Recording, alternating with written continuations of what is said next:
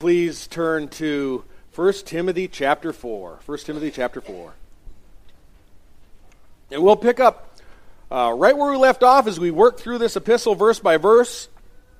The last time that we were together, we discussed how Paul had sent this letter to Timothy to assist in a sort of rebuilding effort in the church in Ephesus. And Ephesus had been sacked by false teachers, attacked by wolves. Much of the flock had been dispersed, while a lot of those who remained, many of those who remained, were still deceived. And in chapter 1, we're told that they're deceived by men who were teaching strange doctrines. Strange doctrines, Paul said. Some, it says, were telling the church they needed to be observing the Mosaic law. Had to keep the tenets of the law. But Paul himself used himself as an example of grace, and points out that God's grace is more than abundant to forgive even the foremost of sinners. Even me, Paul said. And he also said that no one is saved by keeping the law. The law was provided to us as a tutor, as a schoolmaster, to expose our sin and our desperate need for God's grace. That we couldn't keep the law. There's no way to keep the Ten Commandments perfectly. Only one man ever did it. That is Jesus Christ. He did it on our behalf, so we find our righteousness in Him. Scripture says, "For by grace we are saved through faith, that not of ourselves. It is a gift of God, not the result of works, lest anyone should boast." But as all false religions do, they boast. They make God's forgiveness conditional on works and participation. In any cult, salvation is always grace, God's grace plus something. God's grace plus something. It's either what we do or what we don't do. Cults, they either must recite a pledge or a prayer, give a certain amount of money, follow a certain dress code. Some even have to wear special underwear. I can't make this stuff up. It's true. Others mandate abstinence from things rather than mandating things. They say abstinence is the way. Mormons, for instance, can't consume anything caffeinated. I could never be a Mormon. Jehovah's Witnesses can't celebrate birthdays. They must not receive blood transfusions. And there are many other things. These are just examples of what you either must do or what you must abstain from. And back in Paul's day, there were cults. Certain men, commonly they were called Judaizers, attempted to rob Christians of their liberty in Christ. And then they wanted to place them back under this heavy yoke of bondage called the law. And in effect, making them Jews of a sort. Convert them from Christianity into Judaism. And this must have driven Paul crazy. He would enter a new city, proclaim the gospel. The Holy Spirit would move, and in that apostolic era, many times with great power and signs and wonders at the preaching of the apostles. And many would believe, and a church would be established in a town. Praise Jesus. But after Paul would then depart, he would go to a new destination to preach the gospel. The Yabbats would move in. You're probably familiar with the Yabbats. The Yabbats took Paul's sound Bible teaching and attempted to cast doubt on it after Paul had left town to go to another location. And so Paul would declare God's grace. People would rejoice. Then the Yabbat Judaizers would move into town. They'd be masquerading as Christians. And the actual Christians would say, isn't it just wonderful how Paul has shown us in the Old Testament scriptures and through preaching about Christ that we're saved by God's grace? And the Judaizers would respond, yeah, but did you know there's other things that you need to do with that? And did Paul also get to the part of Christianity? Did he remember to get to that? Did he have time to get to that part that talks about how you have to avoid certain meats? Especially the types that were sacrificed to idols. You don't want to go there. And the people would say, really? Well, is there anything else we need to know? And the Yabbats would say, enthusiastically, yes. In fact, there is. Your men also need to be circumcised. Huh? Yeah. Men need to be circumcised. Because you say you follow Jesus, right? And you want to be like Jesus. And Jesus was a Jew, you know. Jesus was circumcised. So you too are going to have to be circumcised. And any good Jew like Jesus would have wanted you to do that. So if it's your desire to be a Christian and to follow Christ, you've got to do all these other things. See how easily that grace can be distorted? And law-keeping is very widespread today in America. Some of them refer to themselves as Sabbatarians, must worship on Saturday. Others call themselves Messianic Jews, and they place large groups of people under that yoke of bondage that Peter talked about, that we're no longer under. They claim to love Jesus, but in reality, they don't love Jesus enough. Because they look at what he did in obeying perfectly the law, and they say, you know what, I think I can improve on that. There ain't no improving on what Jesus did.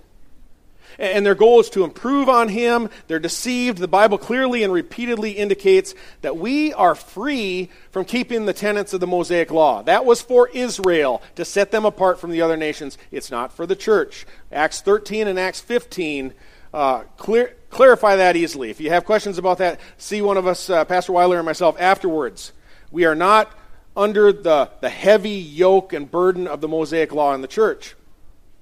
But we discover one reason that these strange doctrines were able to take root in Ephesus is because church leadership was no longer there to stand against it. Again, we've studied, we don't know exactly why they are not there, but the elders in Ephesus had defected from their post. They had left from guarding the flock, and for this reason, in chapter 3, Paul leaves then detailed instructions, requirements for future church elders, we talked about, for deacons who would be appointed, and then tells the church at the end of our chapter, we just finished last week, chapter 3, pick yourselves up and be a pillar of the truth. Be a pillar of the truth. Stand for it. Don't be ashamed. Conduct yourselves accordingly. Conduct yourselves in the household of God accordingly. Because he's going to tell us challenges are right around the corner. Challenges are here today. Challenges were here then. Challenges are going to be here in the future if Christ doesn't return today. And Paul's telling them that you're going to have to be ready. And this is the point where we pick up and begin reading in chapter 4 of 1 Timothy, verses 1 through 5, if you would like to follow along.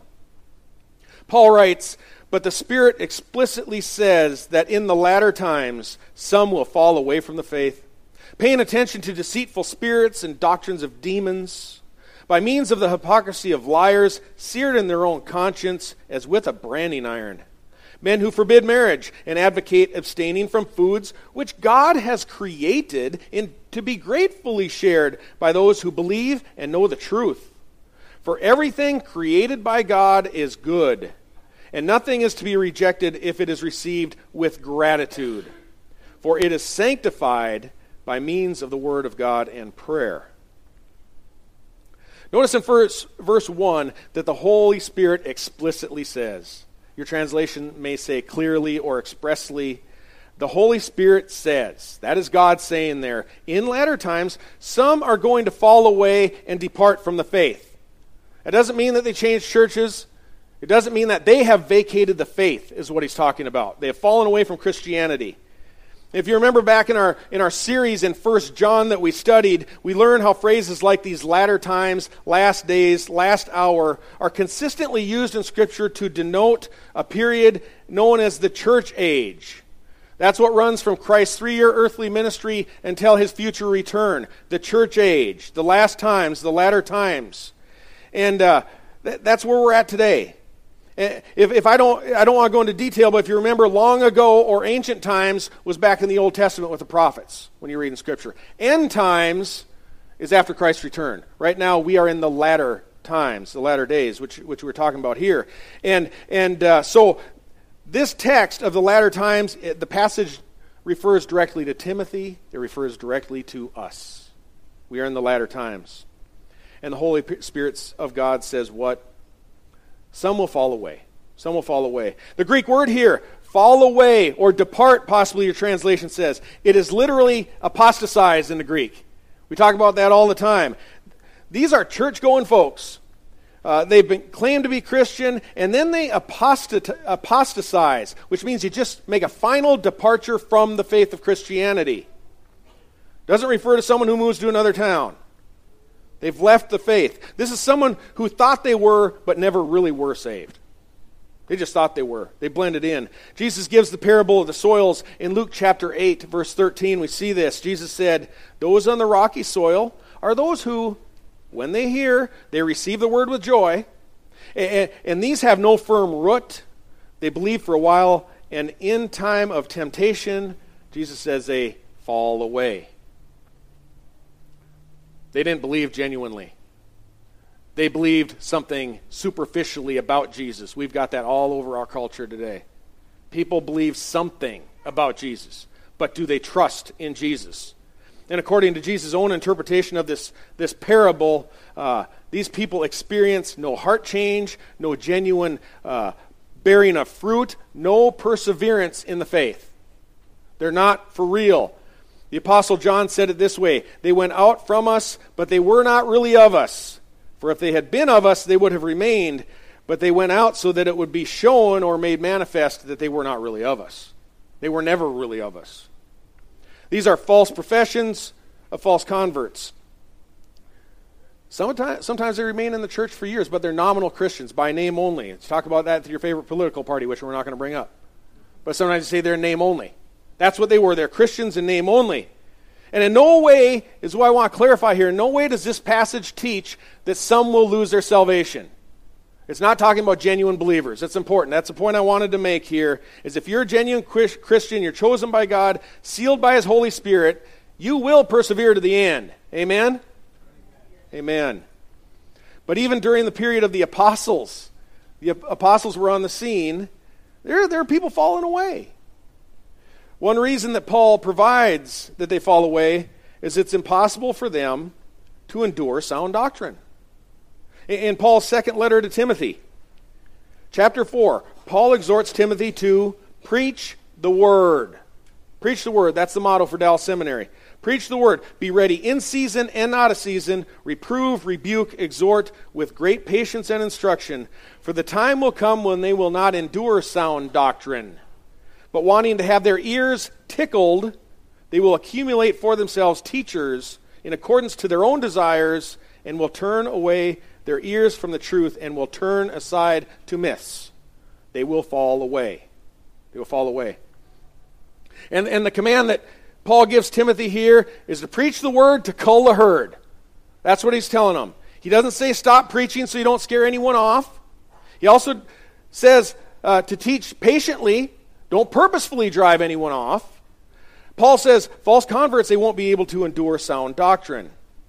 So you can be certain that the faithful preaching will sometimes thin things out. Let me be clear, by the way. This is the text we're in. I'm not talking about today anything recently happened in this church. I want to make that clear. Just so that this isn't misunderstood. Preaching of the word will thin things out. And at the Jacksonville Pastors Conference that Gerald and I went to back in January, we met a fella who had a seminar there. His name was Nicholas Ellen, and he was a pastor of a new church plant in Houston. And he gave a seminar. It was called Church Development Through Discipleship. He had recently planted this new church, and we're particularly impressed with him. He had done a lot of studies in different seminaries, had counseling degrees, MDivs, that type of thing. Very, very accomplished man, but very heart genuine. And we are impressed in how he pretty much forced a commitment to doctrine among his people. He had standards of discipleship. He had standards for his church membership, what they would do as members. They were hard standards. They were difficult, more difficult than Pastor Weiler or I would ever expect to anticipate to want to put out there. But we're really he's talking about scripture memory. He's talking about commitments to doctrine, of personal service. And he's like, if you're going to be a member of this church, you're going to serve. So I guess we're on topic here. A really nice guy, but he said, you know what? The American church is headed for some immense challenges ahead. Doctrinally, in this country, legally, all kinds of things. He said, we are headed for some immense challenges, and those who are true Christians need pastors to prepare them for it. Prepare them for it. He said, we don't dumb down our flock to the lowest common denominator at our church. He said we challenge people to rise up. We challenge them to grow in their understanding of the Bible. And he said, our church, we're growing in depth and in spirituality and in service. And we're all sitting there marveled. We're like, wow, this guy's tough. And one person spoke up. Well, how many people do you have in your church? He said, he replied with a smile. He said, about 100. He said, I think we're about to grow to about 80. He said, we're going to take it deep. And if people don't want to endure sound doctrine, if they want to have their ears tickled, wrong place. So there is a day when people want their ears tickled. We have that day today. You look on television, it's happening. And it will gather large crowds of people together. You'll see that. They'll appeal to every fleshly desire. Some will fall away. Some will fall away. Satan has no shortage of theological myths in order to spread around. He's replete with them. He's got everything under the sun by which to seduce people. And probably one of the most seductive today, seductive, deceitful spirit is just the prosperity gospel. That once you become a Christian, that now God is so pleased with you immediately that you're going to have lots of money and lots of wealth, and it's going to show, and you can just be assured through your experience in being successful that God approves of you. Really? How many of us here can claim that? Success, money, opulence. So by their experience they teach that you can know God, that you're a Christian because God has blessed you.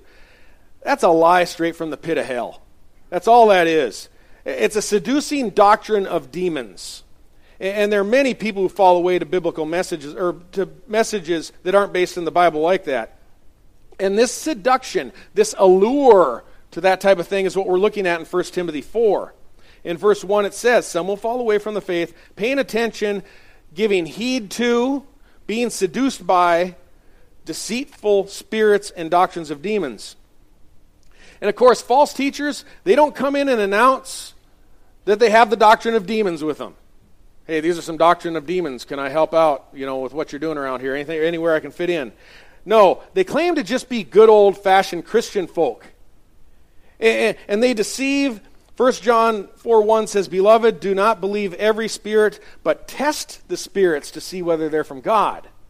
Because many false prophets, John writes, have gone into the world. Many. Don't give heed to them, he says. Don't pay attention. Don't be seduced by them. This term, giving heed, it means to give devotion to. It means to form an alliance with these deceitful spirits. Don't do that, he says. Instead, Paul would tell us to give heed to what? Swear allegiance to what? That is very simple to answer. Look down a few verses to verse 13 with me. We'll cover in a couple weeks. Paul provides the answer to what to give to heed to. Verse 13, he tells Timothy, until I come, give attention to. Exact same word as in verse 1. Give heed to, devote yourself to, swear allegiance to what? The public reading of Scripture, to exhortation, and to teaching. Doctrine.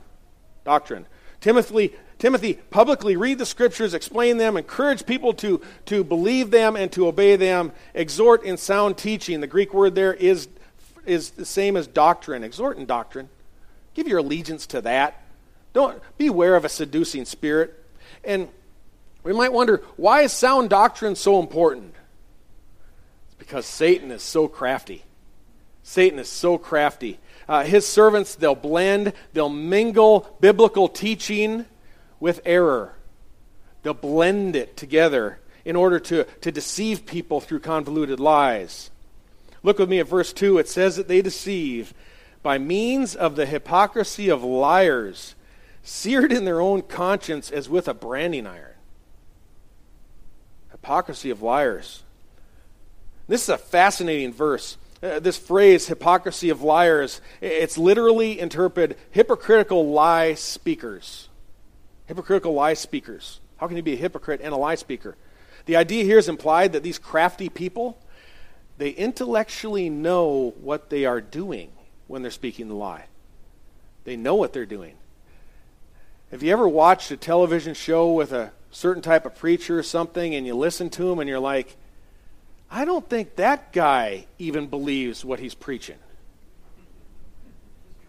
He knows that isn't true, yet he's saying it in order to deceive people, to be convincing of them, to allure them with the flesh, and draw away undiscerning people to himself, make disciples after himself for his own needs. Hypocritical lie speakers. And this posture, this could describe anyone from prosperity preachers to cult leaders, do the same thing. They know full well what they're teaching is false most of the time. They know it. Yet they desire converts to follow them. Who's going to finance their opulent lifestyle? You got to have converts. And they draw away undiscerning people. They brainwash. And they bolster people by pride. They know exactly what they're doing. And they don't care. They don't care. Their conscience, it says, is seared. The Greek term here for seared, it's what has been translated in the modern of cauterized. Cauterized. It's a medical term. It's where the nerve endings are burned. They're deadened to any feeling or sensitivity. They don't care. They don't care who gets misled, who gets sucked into their schemes, as long as they attain their objective. And this phrase here translated seared is with a branding iron. It adds a lot of insight. It indicates people who are deceiving others, leading others astray, and how they are permanently marked by Satan. Satan has branded them as his own. Seared, marked as with a branding iron. They belong to him. There's no way for us to know exactly who is a hypocritical lie speaker who knows what they're speaking all the time, or someone who's just self-deceived, has believed something in error and has committed. No way for us to really know the difference all the time. We don't have to know. It's not necessary that we know which are which. We simply have to watch out for those spirits that deceive from sound doctrine, because they're dangerous. And of course, we all know, the writer of Timothy, that's a long time ago. The church has come so far today. It's nice we no longer have to worry about any of these guys in the modern church. There's neither lesson nor application we can gather here together from this verse here. Scriptures are delightful to read, but very obsolete. Not exactly. Until recently, I won't say how recently, we had a new visitor here who was weaving himself into our midst. And he said he was a born-again Christian. And in fact, he identified himself as a Baptist. We're not really a Baptist church, but we're very similar, so we'd hear that and we'd think that's close. And we've got a Baptist here. And he claimed that he graduated from a historically reputable Baptist seminary with a Master's of Divinity. But even at our first meeting, Pastor Weiler and I, the first time he came, we heard him say a few things that were a bit off. He leaned quite charismatic. He was a blip on our radar. We're like, wonder what he's here for. And is he here? The question that we asked was, is he here to learn the Bible, harmonize with us, grow in Christ along with the rest of us, or not? Is he here to spread false doctrine? Why is he here? We didn't know. We weren't sure. But sure enough, he attended long enough where he grew comfortable, and he started sharing his doctrines with people. And Gerald and I both saw him talking, and we're thinking, what is he communicating? We're like, wolf, sheep. Wolf, sheep. We're like, I'm not sure. But this fella finally engaged a couple of discerning folks in our midst and was sharing with them. And Gerald and I saw it and we're like, we need to call them tomorrow. Ask what it is that he's sharing over there. So we gave a call, and to each of these, they both said, I was just about to contact you, just about to pick up the phone Monday morning. And we had a talk, and this fellow was confidently asserting to us that the Jesus who died on the cross is Michael the Archangel. wolf. And we determined, we have to immediately address this and find out what's going on. I'm so proud of Gerald in this situation. Actually, I'm very proud of Bob Bittner, a board member of ours who is right alongside Gerald. They talked to him and just asked him. Actually, the guy came up to Gerald the next opportunity. He said, Gerald, he said, I've got a set of 3 songs I'd like to sing with you. Gerald just replied, he said, I'm going to be very blunt. What is your belief about Michael, our archangel, and Jesus? And he replied, he said, they're the same person. And he big mistake. He started to debate with Pastor Weiler. And he wasn't about to back off his position. He wasn't here asking to learn. Gerald said, show me this in the Scripture. And his reply was, I don't need Scripture. I have had visions, and Michael the archangel told me this himself in our own church. Can you believe that? And he was boasting about these visions that he had seen and how they were an authority, which we'll talk about in a moment. But Pastor Weiler replied, he said, you may attend Sundays if you're willing to learn, have a teachable spirit, you're willing to be corrected to learn the Bible, but you won't be permitted to teach that doctrine to other people. If you are committed to teaching that doctrine to other people, you can't remain here. You know what his reply was? Well, then I'll leave. He was never here to learn. He was here to spread false doctrine. And these are the type of things we have to watch out for. And you wouldn't have known it right off the bat. People are we're all different. But boy, this is different. And this allure of visions, we think about, why are these visions? Why would anybody follow that? To us, many of us here, I hope every one of us here, that's crazy, But why would people follow that? Part of the reason they follow those types of things is when they get alone with people who talk about those things and these visions, they really magnify how wonderful these visions are, and they want to pray with people, and they want to ask, quote-unquote, God to come in and show them. And there ends up, the demonic realm. The demonic realm has a lot of power in order to cause things spiritually and visions and other things. And it's very alluring. If you have an experience like that, it's very prideful. People are like, man, I've got it too. This is good. The problem is, what does the Bible say about visions? It said, even if an angel were to come to you, do not listen to them, Galatians chapter 1. Even Satan himself can disguise himself as an angel of light. No wonder his servants also disguise themselves as angels of light. So if someone has a vision, if someone has an experience of some kind, how do we know who's providing it? What's the source if it's not coming from the Bible? So it's not an authority for doctrine. Let's put it that way. People have experiences. I'm not going to go into that today. But it's not a source where we get our doctrine. We test the spirits. And the particular false doctrines in the case of 1 Timothy that we're looking at, they were legalistic again. They were forbidding marriage. They're keeping dietary laws. Devotion to abstinence, supposedly they said, makes you holy before God.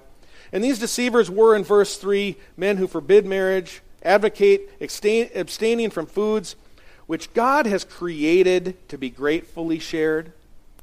And by those who believe and know the truth, for everything created by God is good, and nothing is to be rejected if it was received with gratitude. Is abstaining from certain foods what Jesus taught the Pharisees in Mark 7:19? No. Jesus declared all foods clean. All of them. And he said they pass into the stomach, and then they are eliminated. He said it's not that makes you unclean. It is what proceeds out from the heart, from within, that makes you unclean. He goes into a whole laundry list there. It's not what you eat that makes you, and he said, therefore, all foods are clean.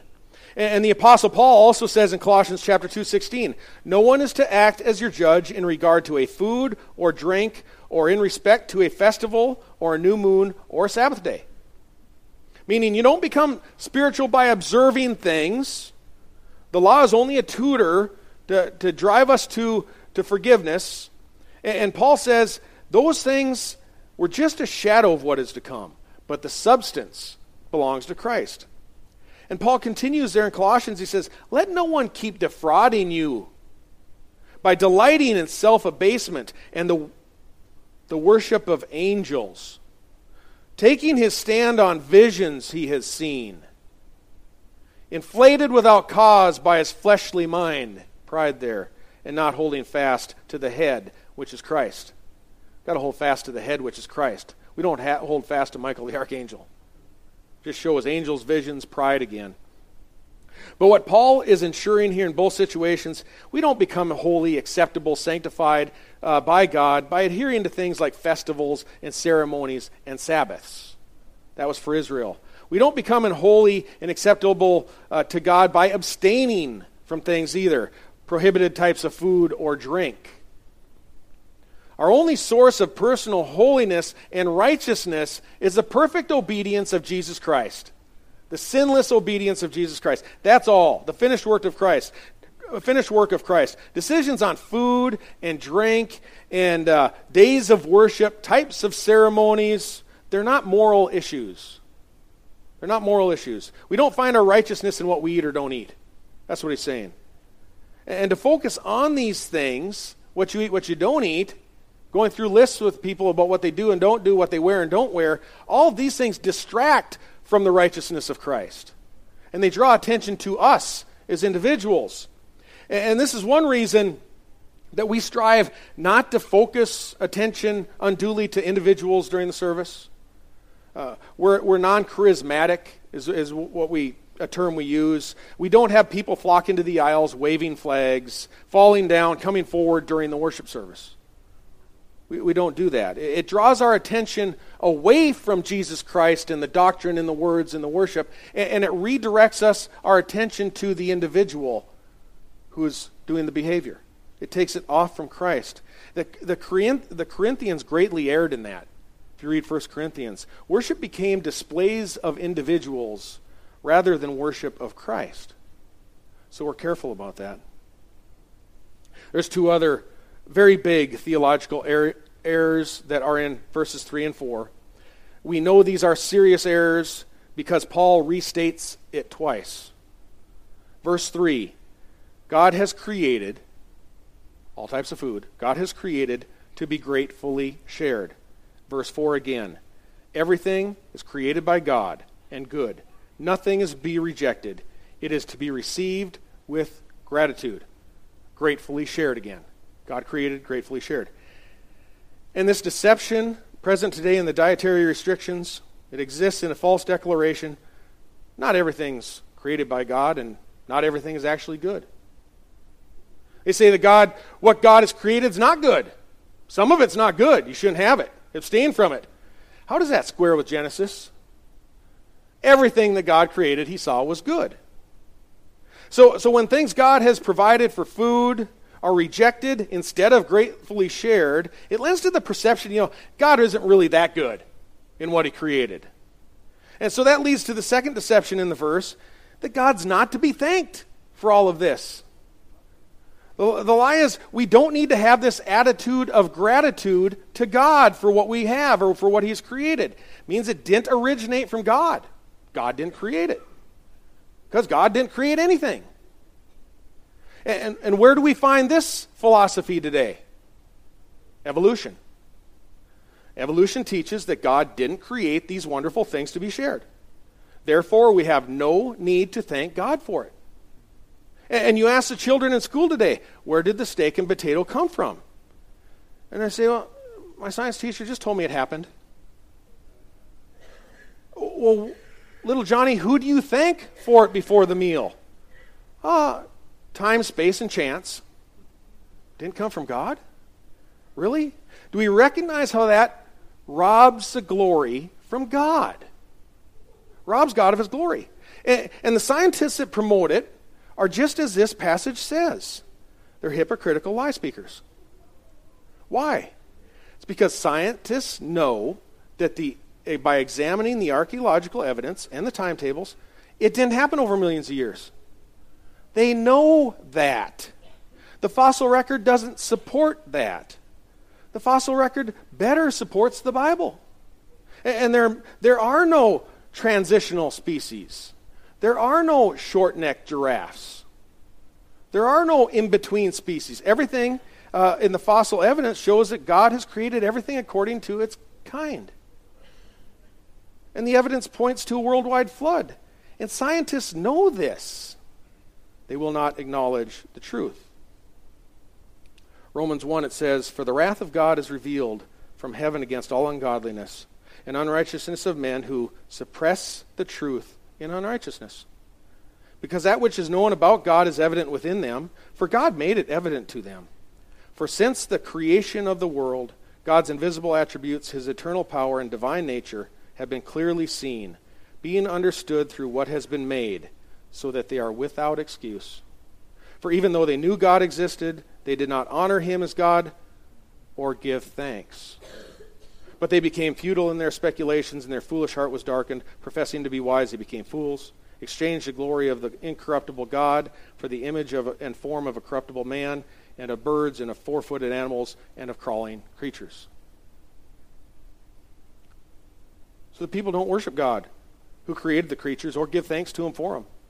Instead, they worship the creatures. So again, we find that God doesn't receive the glory that he is to receive. And this is a full-time gig for the deceptive spirits.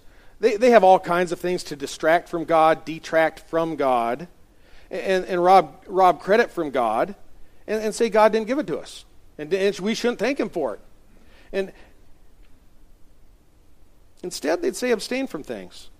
Abstain from wonderful things that he's given, that God has given us to be blessed with. But there's no reason to do so. Verse 5 says, "Nothing is to be rejected if it is received with gratitude, for it is sanctified," it means made holy, "by the word of God and prayer." This is a challenging verse.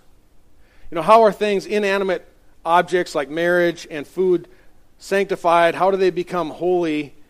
Through the word of God and prayer. Food is amoral. And Jesus has made all foods clean. So how can they become holy? I'm going to go a bit out on a limb here, because I didn't find an explanation in anything I read on this that I really seemed real rational on this.